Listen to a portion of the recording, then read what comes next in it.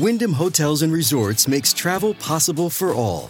Whether it's the long haulers looking for a great cup of coffee, a roomier rest for the on-a-whim road trippers, or a place to make summer memories with the whole family. No matter who you are, where you're going, or why, with 24 trusted brands to choose from like La Quinta, Days Inn, and Super 8, your Wyndham is waiting. Get the lowest price at WyndhamHotels.com. Restrictions apply. Visit website for more details. This episode is brought to you by Shopify. Do you have a point of sale system you can trust, or is it a real POS? You need Shopify for retail. From accepting payments to managing inventory, Shopify POS has everything you need to sell in person. Go to shopify.com/system, all lowercase, to take your retail business to the next level today. That's shopify.com/system. Hey everyone, Laszlo Montgomery here. After a world record, longest break in the action ever here in the history of the China History Podcast, I've been busy emptying my nest and sending the last of the Montgomerys off to college. And most of all, I've been tied up writing this speech that I'll be giving September 16th in Shenzhen. Today I'm grabbing the opportunity to get one more CHP episode out before I take that Cathay flight across the Pacific to start my long China trip. Still planning to be in Beijing September 18 to 28, and looking forward to meeting a lot of my listeners out there, all people with good taste. Today we're going to look at a topic that I thought was pretty interesting. It's another in a series of podcasts I hope to do from time to time that covers the history of the Chinese diaspora. I plan to do some episodes on the history of the Chinese in Canada, Singapore, Malaysia, Indonesia, Australia, and elsewhere. But today we focus on Mexico, Estados Unidos Mexicanos, our fine neighbor to the south of us here in the U.S., the story of the Chinese people who came to Mexico in the late 19th and early 20th centuries is often a sad and tragic one. They came to Mexico for all the same reasons Chinese came to California, to flee the chaos of China and to seek economic opportunities in the Americas. More than 60,000 Chinese at one time or another made the trip that took them to Mexico directly from China or via the United States. If you recall from that old CHP 44 episode on the Chinese Exclusion Acts, the whole story really began in January 1848 when gold was discovered in California and the whole gold rush began. Chinese laborers were warmly welcomed to work the mines thanks to their well-earned reputation of being hard workers, willing to work for 30 to 40% less than the whites, and for keeping their mouths shut, even when they were getting the shaft. 1854, People versus Hall made it legal in the U.S. to go bash a Chinese and get away with it. This was a sign of the times that were coming, and those Chinese who called California home began to be more vigilant than ever to the threat of potential violence against them. 1862, work began on the building of the transcontinental railroads. In no time at all, this led to heated tensions as white workers who organized a strike for higher wages were stymied by the railroad bosses who began to import Chinese laborers. By 1867, much to the chagrin of the white working man, I imagine, 9 out of 10 workers in the U.S. building the railroads came from China. 1867, the opportunistic Working Man's Party tapped into this boiling anti-Chinese sentiment and famously adopted as their slogan, "The Chinese must go." Anti-Chinese immigration was quite a popular cause as the 1870s rolled around. Even California's own governor, John Bigler, publicly denounced the Chinese and urged his constituents to, quote, "check this tide of Asiatic immigration." The Panic of 1873 led to a worldwide depression that put a major damper on the good times everyone was having in the U.S., and particularly in California. Times were tough, and unemployment was rampant. Someone had to be blamed for the suffering of the people. In 1877, the Great Railroad Strike led to violence against Chinese in San Francisco. 9% of the population in California was Chinese by then. Anti-Chinese sentiment never ran higher during these economically tough times. They were constantly targeted, and the list of atrocities committed against Chinese, mostly in California and the western U.S., is a long one. The popular sentiment, aided and abetted by politicians who knew a popular cause to wrap their arms around when they saw it, set the stage for the Chinese Exclusion Act of 1882. The Chinese Exclusion Act slammed the door shut on any further Chinese immigration into the USA.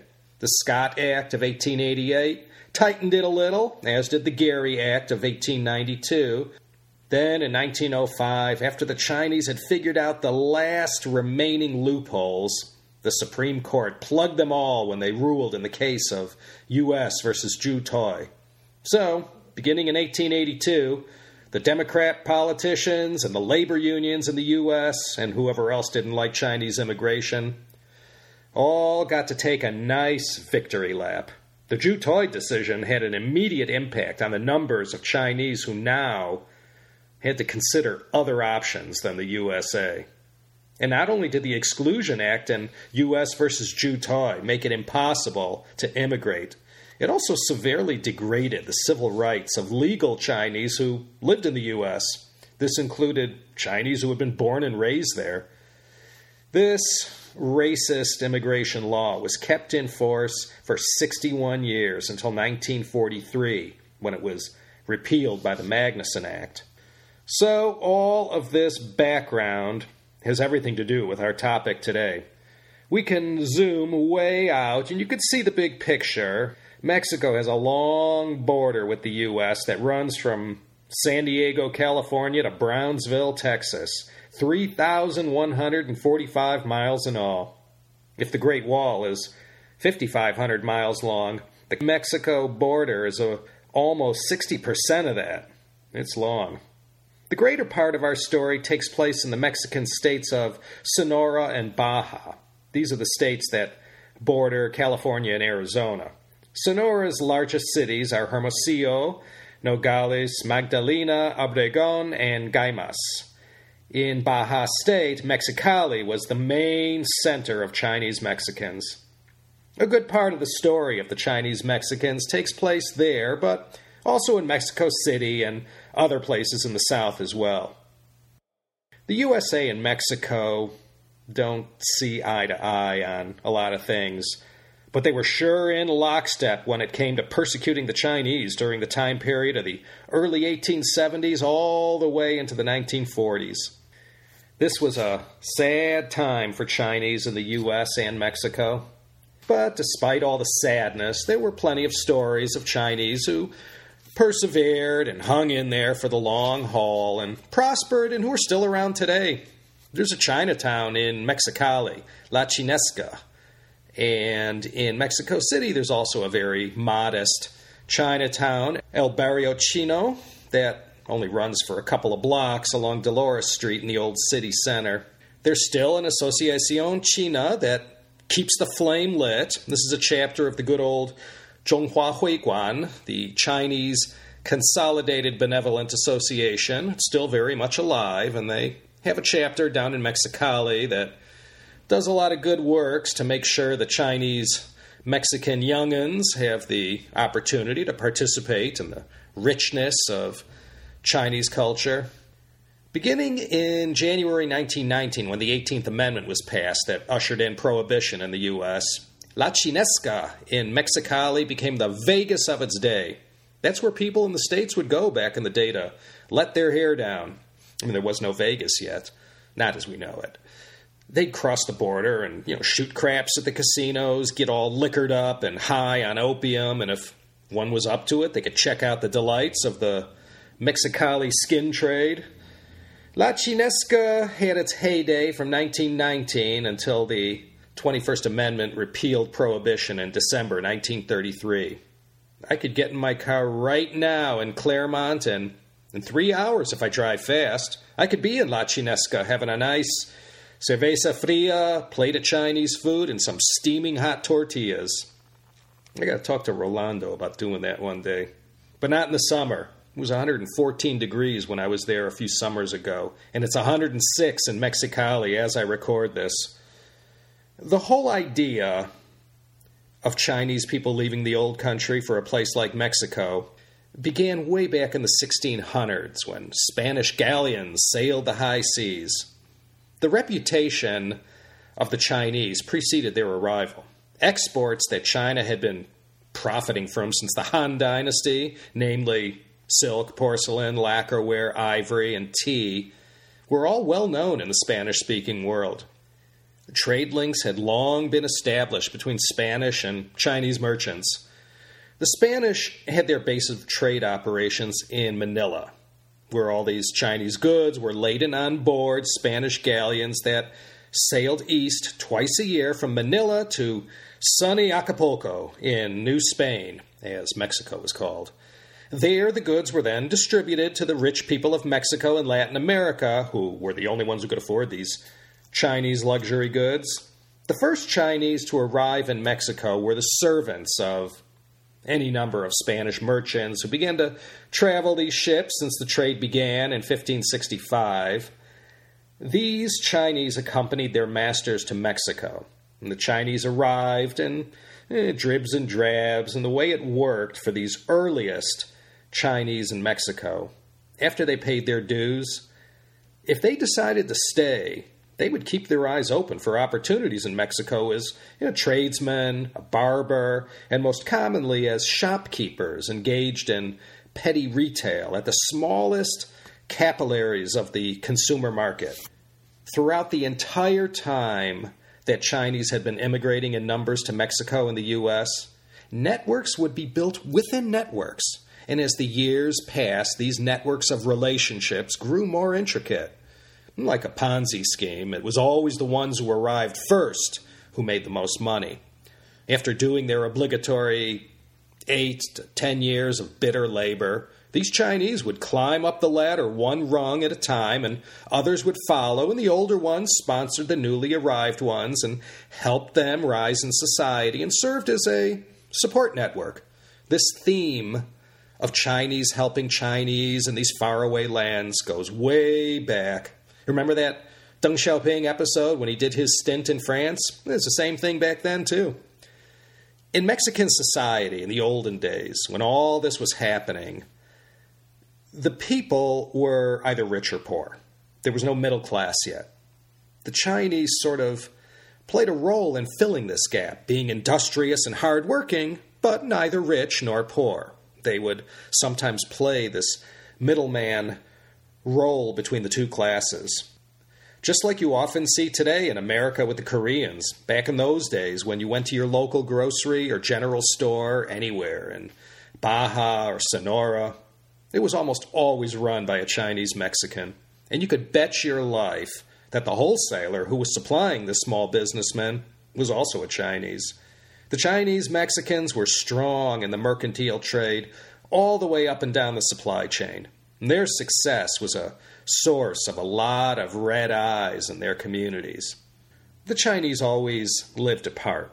No Mexican wanted them near them, and the Chinese were probably just fine with that. So that was the way it was. The Chinese had always referred to the Philippines as Luzon, which are the characters for Luzon. Mexico was referred to as Da Luzon, Big Luzon, and the Philippines, if they weren't called it yet, began to be referred to as Xiao Luzon, or Little Luzon.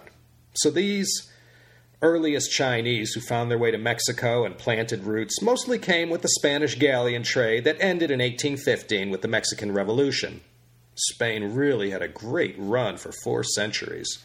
More Chinese continued to come to Mexico. Many came who already knew someone there. Most didn't know anyone and came simply as recruited labor, rolling the dice and hoping for a better chance in life than what could be expected in China. But the lion's share who came in the late 19th and early 20th century came to Mexico because, frankly, the door to the U.S. was closed and almost airtight.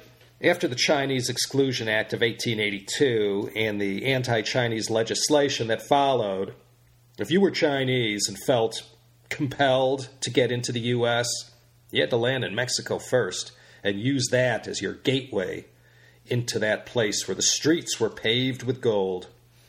If you remember past China History podcasts, the last decades of the Qing dynasty were bad times in China. The impetus to get up and leave China came from the civil unrest caused by, among other things, the Taiping Rebellion, famines, overpopulation, and just one miserable year after another in China. And during the final years of the Qing dynasty, the country degraded into warlordism, and there was a breakdown in central authority. And we all know from watching the news today what happens when that happens. China was having a rough time, and for some, these were desperate times that required desperate measures. And these brave souls, even though the very thought of it was repugnant to them, picked up and left China and tried their luck elsewhere. Those years, the 1850s, 60s, 70s, and into the 20th century, saw a massive Chinese diaspora. From 1848 to 1888, over 2 million Chinese emigrated to Taiwan, Vietnam, Burma, California, Hawaii, Australia, Canada, the West Indies, Philippines, Indonesia, and Malaysia. The next wave of Chinese who came later continued on to Cuba, Peru, and Brazil. By 1900, a good 5 million Chinese had spread out around the world. By 1922, this number would reach 8 million. And of those 8 million Chinese, practically every one of them came from either Guangdong, Fujian, Macau, or Hong Kong. 335,000 Chinese made their way to the U.S. between 1848 and 1882, and most of those ended up in California.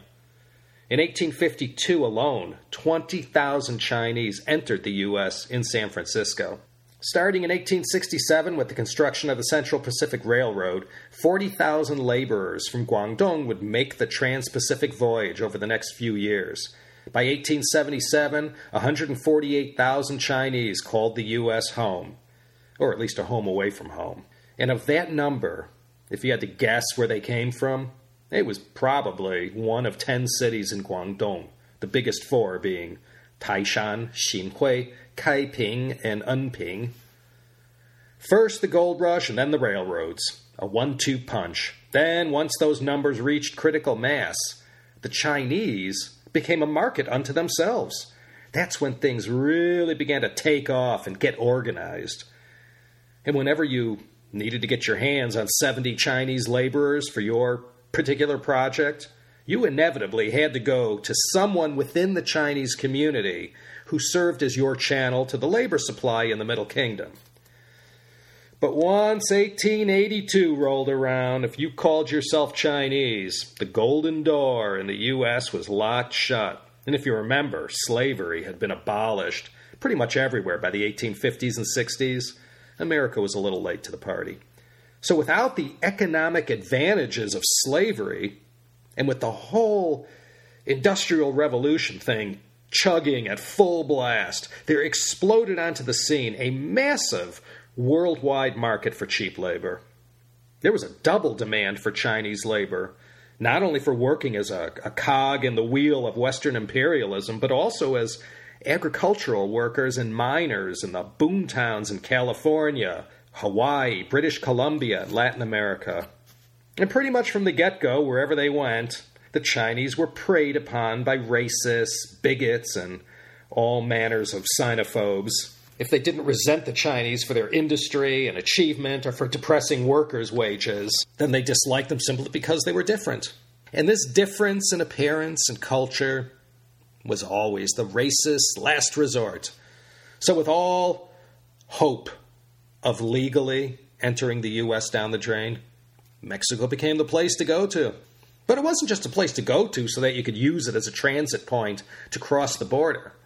Mexico during this time, the 1870s and into the 80s, really was a land of opportunity. A hard-working guy from Guangdong could do a lot worse than Mexico in the late 19th century. That was the one thing that really made it happen more than anything else. When the door closed in the United States, it opened up in Mexico.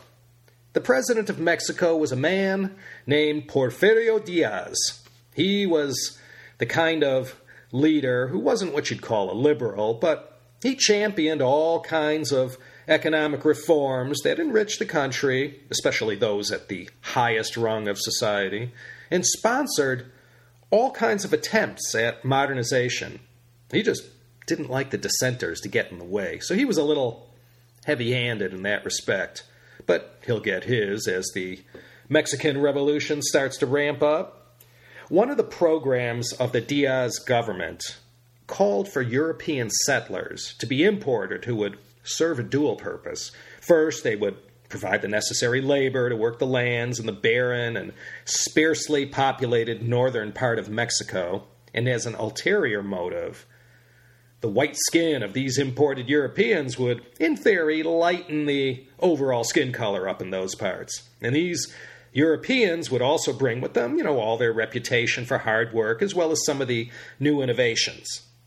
This episode is brought to you by Shopify. Do you have a point of sale system you can trust, or is it a real POS? You need Shopify for retail. From accepting payments to managing inventory, Shopify POS has everything you need to sell in person. Go to shopify.com/system, all lowercase, to take your retail business to the next level today. That's shopify.com/system. It was a good plan, but it didn't work. The summer months of northern Mexico can be uncomfortably hot. The Sonoran Desert was and still is a brutally unforgiving place. So guess what? The Europeans didn't like the place, and that whole notion of bringing them into northern Mexico was scrapped. But the labor shortage remained, and this opened the door for the Chinese. In 1865, Emperor Maximilian was the leader at the time during this brief period of monarchy in Mexico. In that year, he granted a certain company, the Compañía de Colonización Asiática, the exclusive rights to import laborers into Mexico. These Chinese laborers came at first to work in agriculture and mining as well as public works. The period of Maximilian's rule in Mexico was short-lived, only lasting a few years, from 1864 to 1867. Republican forces, led by President Benito Juárez, put an end to this short period of monarchy and had the emperor executed. But the Emperor Maximilian got the ball rolling, and by 1880 things began to shift into a higher gear, thanks to a man by the name of Matias Romero, who, in his capacity as Mexico's finance minister, facilitated the mass importation of Chinese labor into the country. Romero had written, quote, "It seems to me that the only colonists who could establish themselves or work on our coasts are Asian, coming from climates similar to ours, primarily China. The great population of that vast empire, the fact that many of them are agriculturalists, the relatively low wages they earn, and the proximity of our coast to Asia means that Chinese immigration would be the easiest and most convenient for both our coasts."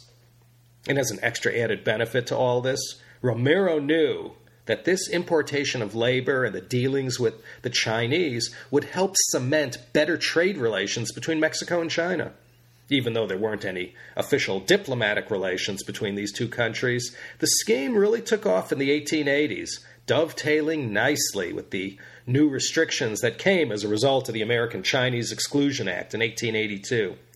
Romero had to go to Washington, D.C. to speak with the Chinese minister there to arrange for the importation of labor into Mexico. In 1884, an agency was set up in Hong Kong that would serve as the exporter of all this Chinese labor. And someone with good connections to the Mexican government, no doubt, was given the exclusive rights to transport all these workers from all ports in Asia. This was the Mexican Pacific Navigation Company. Between 1885 and 1889, Matias Romero worked tirelessly via the Mexican embassy in the U.S. to work out a commercial treaty between Mexico and China. The only problem was, again, if you consider the time period, China was in shambles, and anyone who would be responsible for such a decision had more important things to do than discuss trade with Mexico. So Romero, due to the lack of a negotiating partner, found the going very rough trying to work out a deal with the dying Qing government. But as his luck would have it, in 1891, Chinese diplomats did finally reach out to Romero, and over the period of the next 8 years, with the help of Vice President Ramon Corral, they worked out a deal. And this became known as the Treaty of Amity and Commerce. And it was this treaty that opened the floodgates of Chinese immigration into Mexico. And as far as the government of Mexico was concerned, this was going to resolve the labor shortage problem once and for all. The way things worked, you didn't just sign a treaty and stick an ad in the classifieds. The Mexicans needed a conduit to source the laborers in China, handle all the paperwork and financing, and get them into the country. To do this, they called on the ones who were the most expert when it came to that business, the leaders of the Tongs who ran San Francisco's Chinatown. It was these Tongs, known as the Six Companies, and their agents in Hong Kong and China, that served as the first authorized contractors of Chinese labor to Mexico. It was the Six Companies, or Six Tongs, that acted as the chief sponsors of the illegal smuggling of Chinese immigrants as well. The whole system was created whereby agents would find these workers and get them transported across the Pacific to agents waiting on the other side in the U.S. and in Mexico. And these agents would distribute all this muscle to whoever needed it. And everyone got rich off the trafficking in human labor, except the worker, of course. Not only were Chinese workers brought in to toil in Mexico, after 1882, intricate schemes were put in place that brought the laborers to Mexico, where they would later be smuggled across the border into the U.S. The most popular U.S. destinations back then were, of course, San Francisco, but also Tucson, San Diego, El Paso, New York, Boston, and New Orleans. In 1895, there were only 1,023 Chinese in all of Mexico. By 1910, this number had grown to over 13,000. And by 1926, this number almost doubled to 24,218. Now, in the Chinese context, this might not seem like such a big number. Between 1895 and 1910, when the biggest wave of Chinese immigration occurred in Mexico, 70% of the immigrants had come to Mexico via the U.S. And of that 70%, most of them worked in the north, in Baja, Sonora, Chihuahua states. Whenever you talk about the Chinese population, it's easy to think in terms of superlatives. But at 24,000 strong, the Chinese back then constituted Mexico's second largest immigrant community. Though clustered mostly in the northern states of Mexico, by 1910, Chinese immigration had permeated every single state in the country, except for Tlaxcala. But the USA remained the highest priority destination for the Chinese. So with Mexico's convenient geographic location, all kinds of ways were devised to scam the system to get around the Chinese exclusion laws.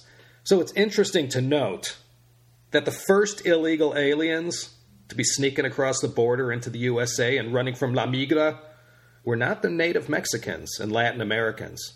It was the Chinese. This system of smuggling Chinese across the border into the U.S. via Mexico would later hit the skids temporarily with the outbreak of World War I due to the interruption of trans-Pacific shipping. So the informal worldwide association of Chinese, led by the Six Companies or Tongs in San Francisco, directed this entire flow of legitimate and illegitimate human cargo to the labor markets of the U.S., Canada, Mexico, and Cuba. These Tongs didn't just engage in human trafficking. The majority of their business was legit and involved trade in goods as well. Cuba had become a major hub for Chinese looking for a way into the U.S.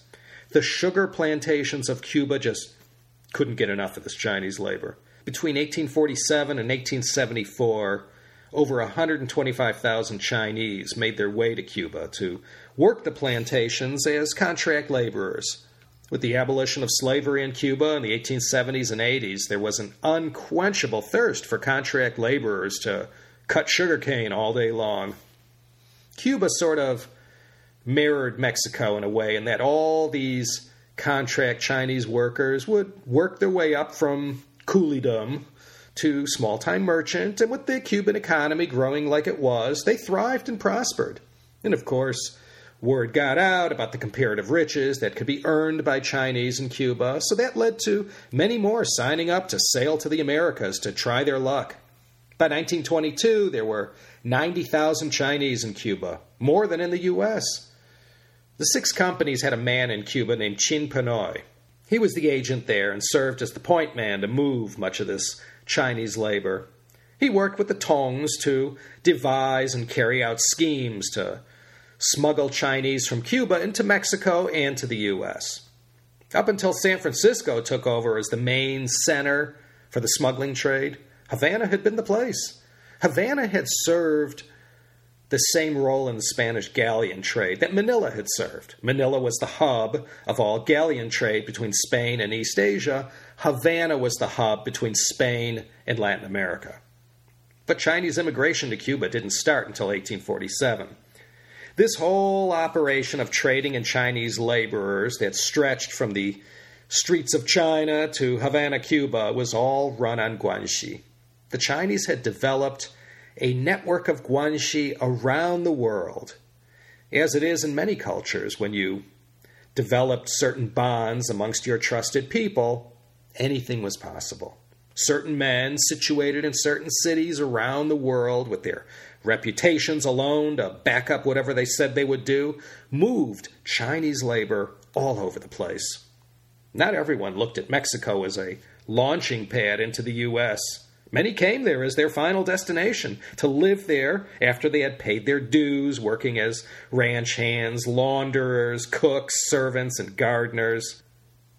During the 1880s and into the 20th century, Mexico, Cuba, and South America always had an unquenchable thirst for Chinese workers on the vast number of ranches and plantations. But all good things must come to an end, and in Mexico, things took a major turn for the worse for the Chinese as soon as nationalism began to take off. The system of importation of Chinese labor, championed by Mateo Romero, had done well during the time of Porfirio Diaz, but nationalism was on the rise and was used by some Mexican politicians to further their specific agendas. The Revolución Mexicana began in 1910, and this spelled the end for Diaz, who had been in power since the death of Benito Juárez in 1872. Diaz would be overthrown in 1911, which was a happy day for the little guy who had been totally left out of most of the Porfiriato era. This was not a good thing for the Chinese Mexicans, or fronterizos, as they became known, those Chinese who lived in the northern frontier regions of Mexico. One of the things that always seemed to go hand in hand with nationalism was xenophobia. Mexico was definitely raped and pillaged for many years by European interests, I guess, going back to the time of Cortez. So there was quite a big pent-up backlash against these foreigners in Mexico, and the Chinese got swept up into all this. You see, they came as coolies first, but with their work ethic and having faced the worst of times in China already, Mexico was really a land of great opportunity where if you took that Chinese work ethic there, you could really make something. And this is what they did. And although no Li Ka-shings were created from this dynamic, many Chinese would inevitably open up small businesses and prosper in a modest way. But modest as it may have been, it was much better than what the native Mexicans normally enjoyed. So a lot of eyes got real red from this relative Chinese success. And so the Chinese, as the Revolution began to unfold, got caught up in a violent wave of anti-Chinese feeling. They had seemed immune from all the events that had been slowly leading up to the Mexican Revolution, But 1917 saw policies that began to restrict immigration. So not only were the doors closed in the USA, now they were closing in Mexico too. The racial slurs began to fly, and the politicians spoke to ears more than willing to hear what they already felt, that the Chinese were a race of contaminators, unhygienic, vice-ridden, and claims were made that the Chinese spread disease and contributed highly to the degeneration of the Mexican race. And in these revolutionary times, they had been accused of faithfully supporting all of the policies for all of these years of Porfirio Diaz that had called for liberal immigration laws, foreign investment, and involvement in plundering Mexico's wealth. This is what led to the uprisings that resulted in the Mexican Revolution and the growth of what became known later as the Partido Revolucionario Institucional, or PRI for short. The current president of Mexico, Enrique Peña Nieto, and just about every president since the revolution, except for Vicente Fox, was a member of this party. So after 1917, voices began to call for the expulsion of Chinese from Mexico in general and from Sonora State in particular. In these times that stressed patriotism, nationalism, and xenophobia, the call went out to the people to Mexicanize themselves, the country, and the economy. And nowhere was this sentiment stronger than in the North. All these years, the native Mexicans had to watch as the Chinese climbed the economic ladder, leaving them behind, and even worse, marrying their women. Now came the chance to blow off a little of that pent-up steam. The anti-Chinese propaganda in Mexico during the Revolution and into the 1920s and 30s was pretty much the same as what you found in the U.S. during the 1870s and 80s. The idea of Chinese men marrying local Mexican women was considered particularly repugnant. And for their actions, these women will be particularly singled out by their countrymen as traitors. They'll be booted out of Mexico along with their husbands.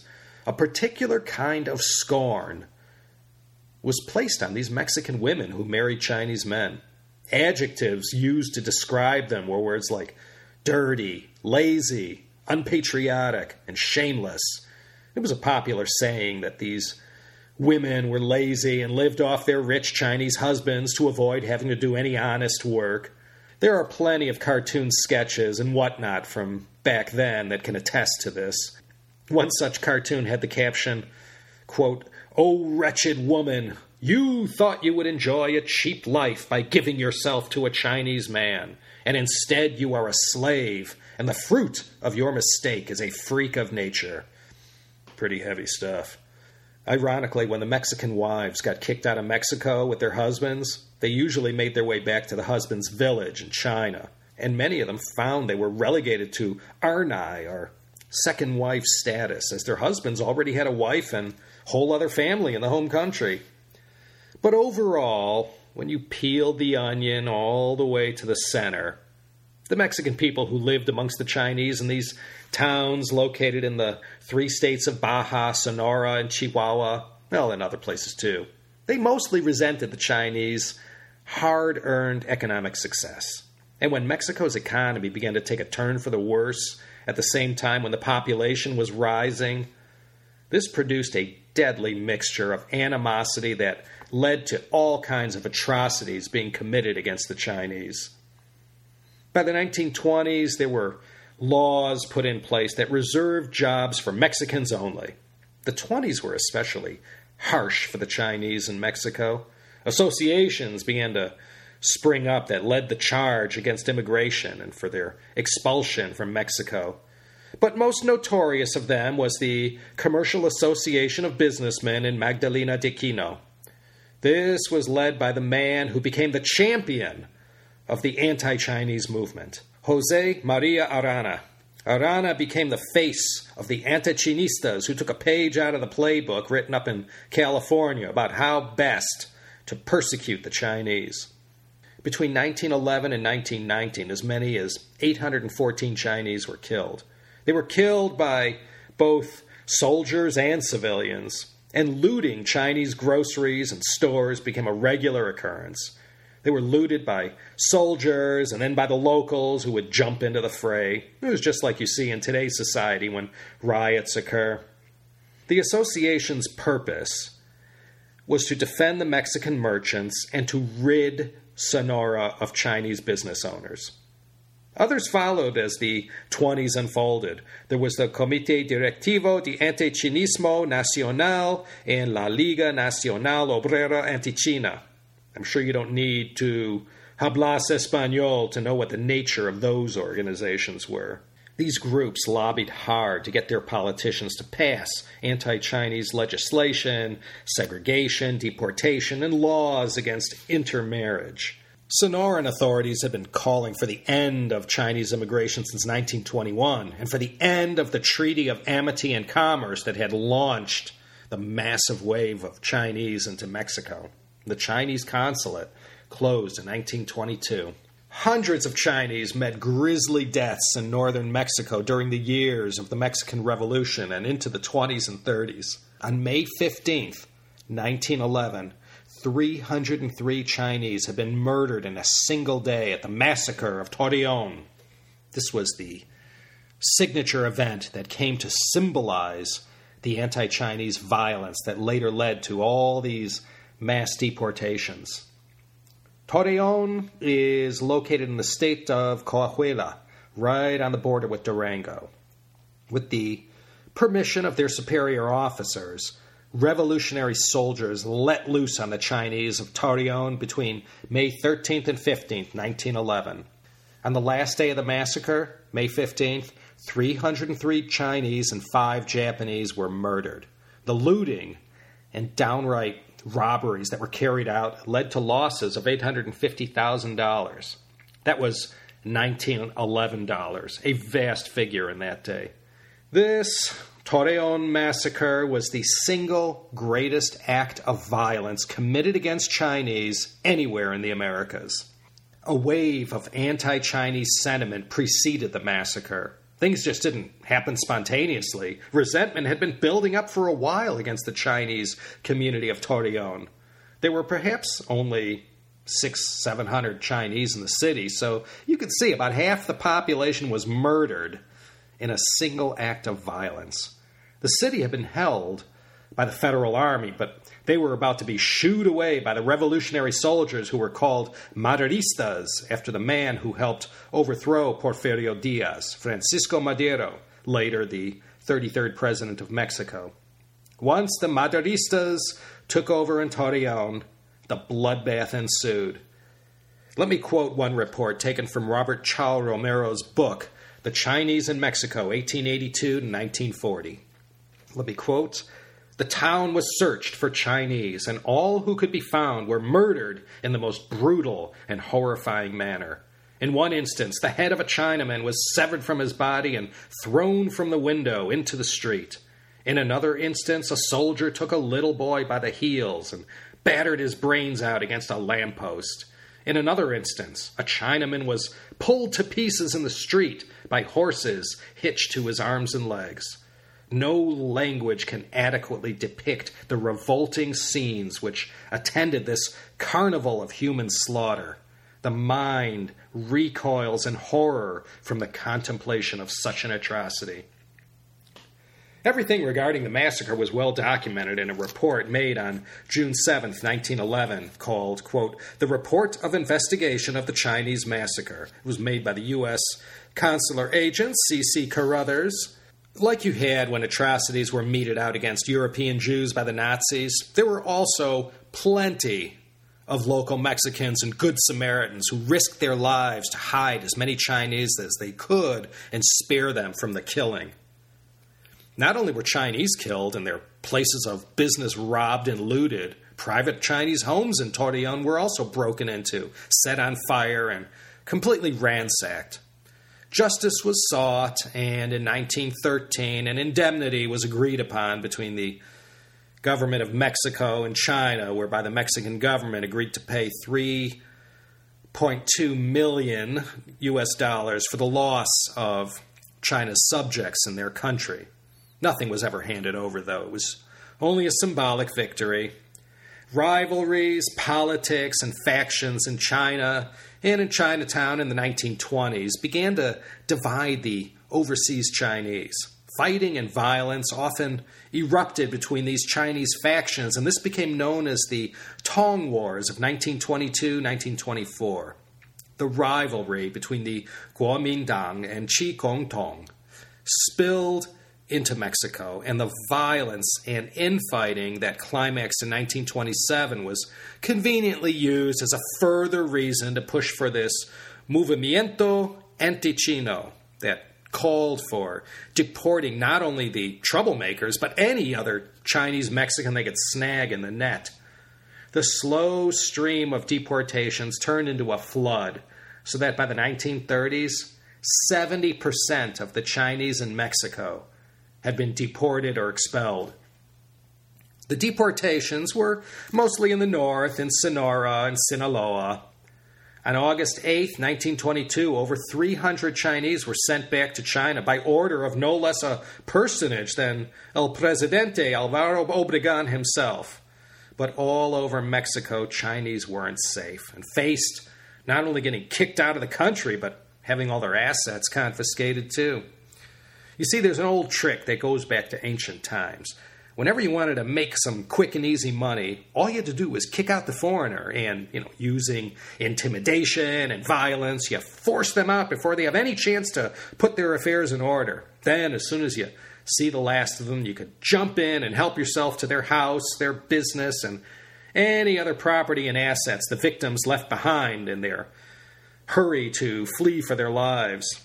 The Jews faced this in Nazi Germany, and so did the Chinese in 1930s Mexico. Two governors in particular played a major hand in the deportation of Chinese from Mexico, Francisco S. Elias and his successor, Rudolfo Elias Calles. But for the Chinese, it was particularly difficult. When they were deported from Sonora, many of them were led to the border with Arizona and then just dumped on the other side.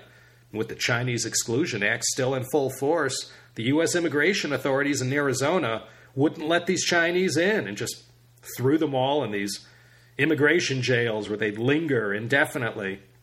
Many died from the abuse they faced living in this world of political and legal limbo. The Mexican authorities did a splendid job in ridding the nation of Chinese. In 1937, President Lázaro Cárdenas expropriated all lands owned by foreigners, including from the Chinese. And this act chased a lot of them out of Mexico. By the time of a 1940 census, there were found to be only 92 Chinese in all of Sonora. And that's in the state of Sinaloa. The population of Chinese had gone from 2,123 to 165. The same kind of thing was going on in Baja and Chihuahua state, all in the north of Mexico. But it was in Sonora, where the Chinese were most plentiful, that they got it the worst. In fact, in all of Mexico's 31 states and the federal district of Ciudad Mexico, Chinese felt the hammer come down hard on them. In the 1920s, the Chinese Mexicans of Mexico City were forced to go live in ghettos, but the violence that was so horrible in the north didn't get as much traction down in the south. Because of the Chinese Exclusion Act, most of the Chinese ended up getting deported back to China, to Guangdong, Macau, and Hong Kong. Macau, with its Portuguese heritage and tolerance for mixed marriages, was the preferred place to go to after arriving back in Asia. And after arriving in Chinese lands, many of these Chinese Mexicans fought for years for the right of return. This fight lasted from the 30s all the way into the 60s. There were people inside Mexico who fought on behalf of the Chinese to allow them to return. And slowly, as attitudes changed and laws changed with the attitudes, things began to loosen up. The first ones allowed back were the Mexican-born wives of these Chinese deportees. Their husbands followed later as the rise in anti-communism sort of began to heat up in Mexico. With this kind of anti-communist sentiment, coming to the aid of these Chinese was seen as a good thing, since in most cases they were anti-communist too. After World War II, there were Many Chinese-Mexican repatriates who slowly made their way back to Mexico. There were a lot of hoops they had to jump through in the process, but with the help of the Mexican government in the 50s and 60s, many made the long trip back to Mexico. That was very much changed from the time they left in the late 20s and early 30s. Today in Mexico City, there are about 9,000 Chinese. In all of Mexico, about 14,000 overseas Chinese currently reside there, and there are perhaps 40,000 Mexicans of Chinese origin. And like I said, the main centers where Chinese reside are in the capital, Mexico City, Mexicali, Tijuana, and also in the state of Chiapas. To prepare for this episode, I relied on three main sources. The Chinese in Mexico, 1882 to 1940, by Robert Chow Romero, published by the University of Arizona Press. Making the Chinese Mexican, Global Migration, Localism, and Exclusion in the U.S.-Mexico Borderlands by Grace Pina Delgado, published by Stanford University Press, and Chinese Mexicans, Trans-Pacific Migration and the Search for a Homeland, 1910 to 1960, by Julia Maria Chavone Camacho, published by the University of North Carolina Press. This wasn't a history that yielded up any big names that you might see in the history books. The stories contained in these three books are all of brave, unknown Chinese who made the dangerous journey across the Pacific, ended up in Mexico because of the way events were unfolding in the Americas, and made a life for themselves. There were so many success stories and stories of incredible bravery and acts of love in the face of the most terrible hardships. I didn't get into any of these specific stories, but if you're interested to read up more on the subject, there's plenty of detail about many of the individual stories in those three books I've named. This is going to be the last podcast before my upcoming trip to China. I'll be on the road from September 14 to the 29th, going to be in Shenzhen and Beijing. I might try and upload an episode when I'm out there, but we'll see. Hey, I stumbled on some great videos by a guy named Howie Southworth. Go on the Google and search for Howie Southworth, just like it sounds, and it'll take you to his YouTube and Evox television channels. He's another good example of someone who is using his love of China to build some nice bridges between the two cultures. Howie's specialty is bridging the gulf between American and Chinese cooking. The show is called Sauced in Translation, and he also has one called How We Eat, Howie, Eat. I personally recommend them.